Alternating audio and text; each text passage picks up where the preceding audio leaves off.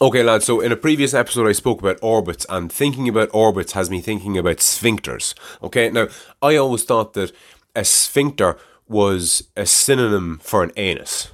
Okay, I thought it was like urine and piss, or excrement and feces and poo or bowel movement. Like, they're all different words for the same thing, essentially. And I thought a sphincter was just a different word for an anus.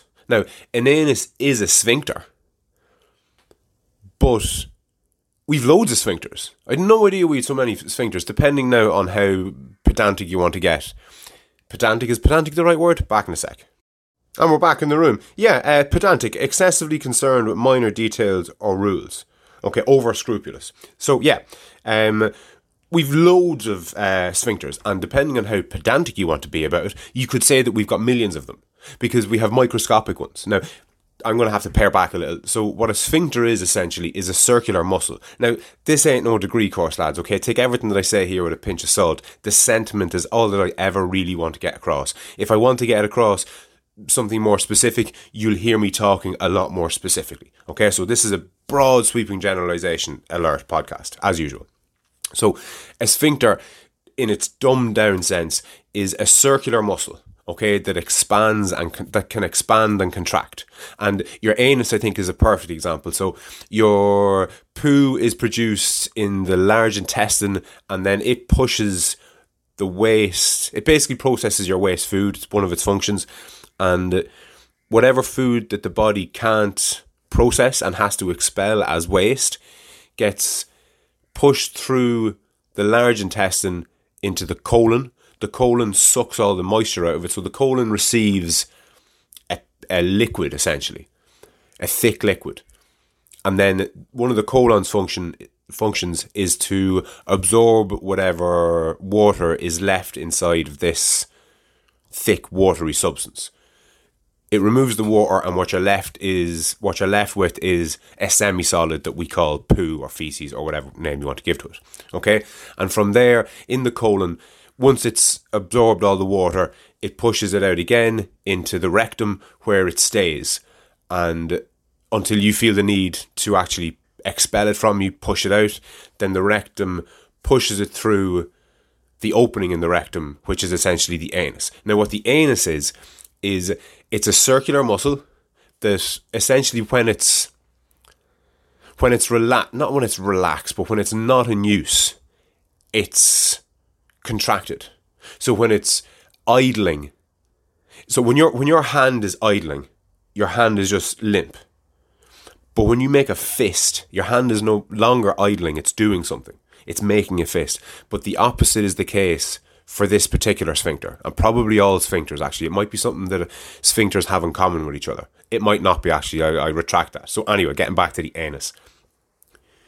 When your anus is at rest, essentially, it's contracted. Like, similar to the way you'd make a fist, okay? The muscles are tensed and tightened and contracted. Only with your fist, it requires effort to tighten it. With your anus, when your anus is essentially at rest, it's tightened, and it takes effort to release it. So it's the opposite of the hand-fist analogy that I'm trying to make. Okay? So your rectum is ready to push the poo out. You feel that urge. You sit down in the toilet, and your anus, which is a sphincter, relaxes its death grip, basically, and out comes the poo. And as soon as the poo passes through, your anus, which is a sphincter, goes back to its relaxed state, which is it contracted, so nothing can leak out, basically. Okay, so when you die, and I'd love to get what you call them? Is it a funeral director? Fuck, bear with us 2 seconds. Yeah, interesting. It comes up as funeral directors or morticians. What was the other one? Funeral directors, morticians, undertakers. All essentially do the same thing. They process the human body for burial. Now, the reason that it's important that the body is processed in some way, and the reason that bodies aren't just left alone until the day of the funeral, is because, for a start, just in keeping with what we're talking about, that anus, while it's in its relaxed state, is tight, say, it's contracted. But when you die, there's nothing to make that contract so it just relaxes. Like the rest of your body, you go limp when you die, and your anus is the same. So when you die and your anus relaxes, you can quite easily, forgive the expression, shit yourself, okay? So part of a mortician or an undertaker's job is to plug the anus and to tie off the penis and to presumably clog both the windpipe and the food pipe, the trachea and the esophagus, so that you don't burp, because the acids in your stomach, they continue to function as acids. They don't die when the body dies. Okay, so your stomach is basically still doing a lot of what it would have done when you were alive. It's still bubbling away, and gases will build up, and those gases, if the pressure becomes sufficient, those gases will vent. They will find the path of least resistance, and that's why I'm sure dead people can actually burp. I must actually include a link to a dead whale. There's a fucking fascinating video on YouTube. There's loads of them actually, but there's one in particular that's really good. And it's a dead whale that's been washed up in a harbour, or presumably pulled into the harbour by a boat because of the way it's lying. I doubt it ended up there by itself. But anyway, it just looks like a whale. And there's a guy head to toe in like rain gear, and he's got a long stick with a blade on the end of it. And he's hacking away at the what appears to be maybe the stomach of the whale. It's hard to kind of tell because I don't know whale anatomy that well. But he's poking away and he's sawing away and he's sawing away. And when I say the thing fucking explodes, I mean it explodes. If he was standing maybe a couple of feet closer, he could have been knocked unconscious. That's the level of fucking impact from this detonation, essentially. Now, this is literally just from the buildup of gases inside the animal. Now, it's not just stomach juices, because as the body decomposes, gases are produced, and if that happens internally, those gases don't have anywhere to go. The pressure builds and builds and builds and builds, and then it will burst, like pretty much like a balloon. But anyway, enough about exploding dead whales, and back to sphincters. So, if I didn't say this at the outset, I went down a bit of a human digestion rabbit hole last night. So that's what has me talking about all this. But amazingly, right, so I'm going to start at the start of the human digestive system, or the human digestive course, I suppose, because there's like a racetrack, there's very much a kind of a start, a middle and an end, and there's loads of different turns and hurdles that you have to go across. But anyway, so first things first, your mouth opens, and actually I wonder, is your mouth technically a sphincter, like your lips? Because the purpose of a sphincter is to aid in or stop the progress of something from one place to another.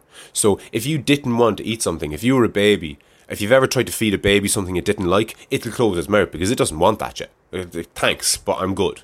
And it'll close its mouth, and that stops the food from getting in. Okay, not the world's greatest example, but anyway, I don't think technically a mouth, like the opening of the mouth, is a sphincter.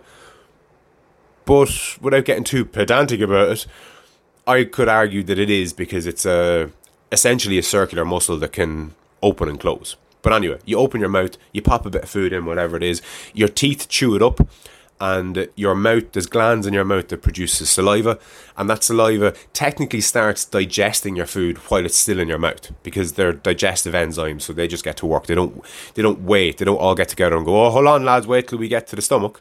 Okay, so they start doing their thing in their mouth, but the teeth chew it up into little balls, or almost like pellets, and then we swallow that. But we say these things, we swallow it. Like, what does that mean? Well, what swallowing essentially is your tongue shoves the little pellet of food that you're after creating through chewing and through your tongue moving things around inside your mouth into a ball or a pellet that can be swallowed. So your tongue pushes it into the pipe. It's almost like, I think a good example or a good analogy for this is a suppository. So when you take a suppository, it's usually a pill, a little tablet, and you shove it up your bum. Okay, so your anus is a sphincter, and it won't just open without you trying to push something out of it. So if you want to put something in it, you have to force it in it. It's, as far as the body's concerned, it's a one-way street. Okay, but you can physically force a suppository, or whatever you want, depending on your persuasion. You can force a tablet into your anus, and it will be then essentially swallowed by your anus. Now, the same thing is happening in your mouth. So when you chew up food, you churn it into a little ball or a little pellet, you swallow, but the swallowing process is your tongue essentially acting like your fingers holding the suppository. So when you're inserting a suppository, you hold the tablet in your fingers and you push it into the pipe. It's not as if you've taken the cap off a bottle and you can just throw it in or drop it in. You physically have to push it through the anus, okay? And your mouth does the same thing. The same thing is happening in your mouth. Your tongue acts like your fingers. So your tongue literally, physically forces that little nugget of food that you've chewed up into your esophagus, okay? Hopefully it's your esophagus and not your trachea, because your esophagus is your food pipe and your trachea is your windpipe. I'm sure you've heard the expression, something went down the wrong way. Well, that's because it went into your windpipe where the air is supposed to go and not into your food pipe where the food is supposed to go. But anyway, your tongue pushes that little nugget of food into your esophagus. Okay, now what your esophagus is depending on your height, I presume, we're all slightly different, but it's, I don't know, the best part of, I'm just looking at myself here, I don't know, somewhere in the region of 8 inches long. But anyway, what it is it's just a pipe basically, but it's a pipe made of muscle.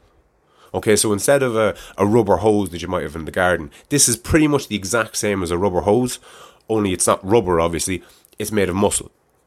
And when you swallow, when that nugget of food gets pushed into your esophagus by your tongue, your esophagus knows what to do, and it moves the muscles that make up your windpipe. Sorry, not your windpipe, your esophagus, and it moves the food down towards your stomach. Okay? And interestingly, if you hang from your feet and chew something and swallow it, you can swallow upside down, because gravity isn't really at work here. It is, it always is, it never isn't, but the point I'm labouring to make is it's pushing it down. It's not falling down. So if you were upside down, it would push it up into your stomach as opposed to down into your stomach. So when your esophagus, which is a muscle pipe, connects to your stomach, which is like a muscle pipe, only instead of it being a pipe, it's like a bag. It holds about 2 litres, so it's probably about the size of a 2-litre carton of milk. Okay, now again, this ain't no degree course, lads. But what I'm getting to here is there's another sphincter. So between where your esophagus enters the stomach, which is essentially a bag, there's a sphincter there. There's something that has to open to allow the food go from your esophagus into your stomach. Okay, and if you've had a baby with reflux, or if you suffer from indigestion as an adult, my understanding is that sphincter that is the barrier between your esophagus, your food pipe, and your stomach. If that sphincter malfunctions, you can have stomach juices going back up your esophagus into the back of your throat. Okay, and that's essentially heartburn or acid reflux.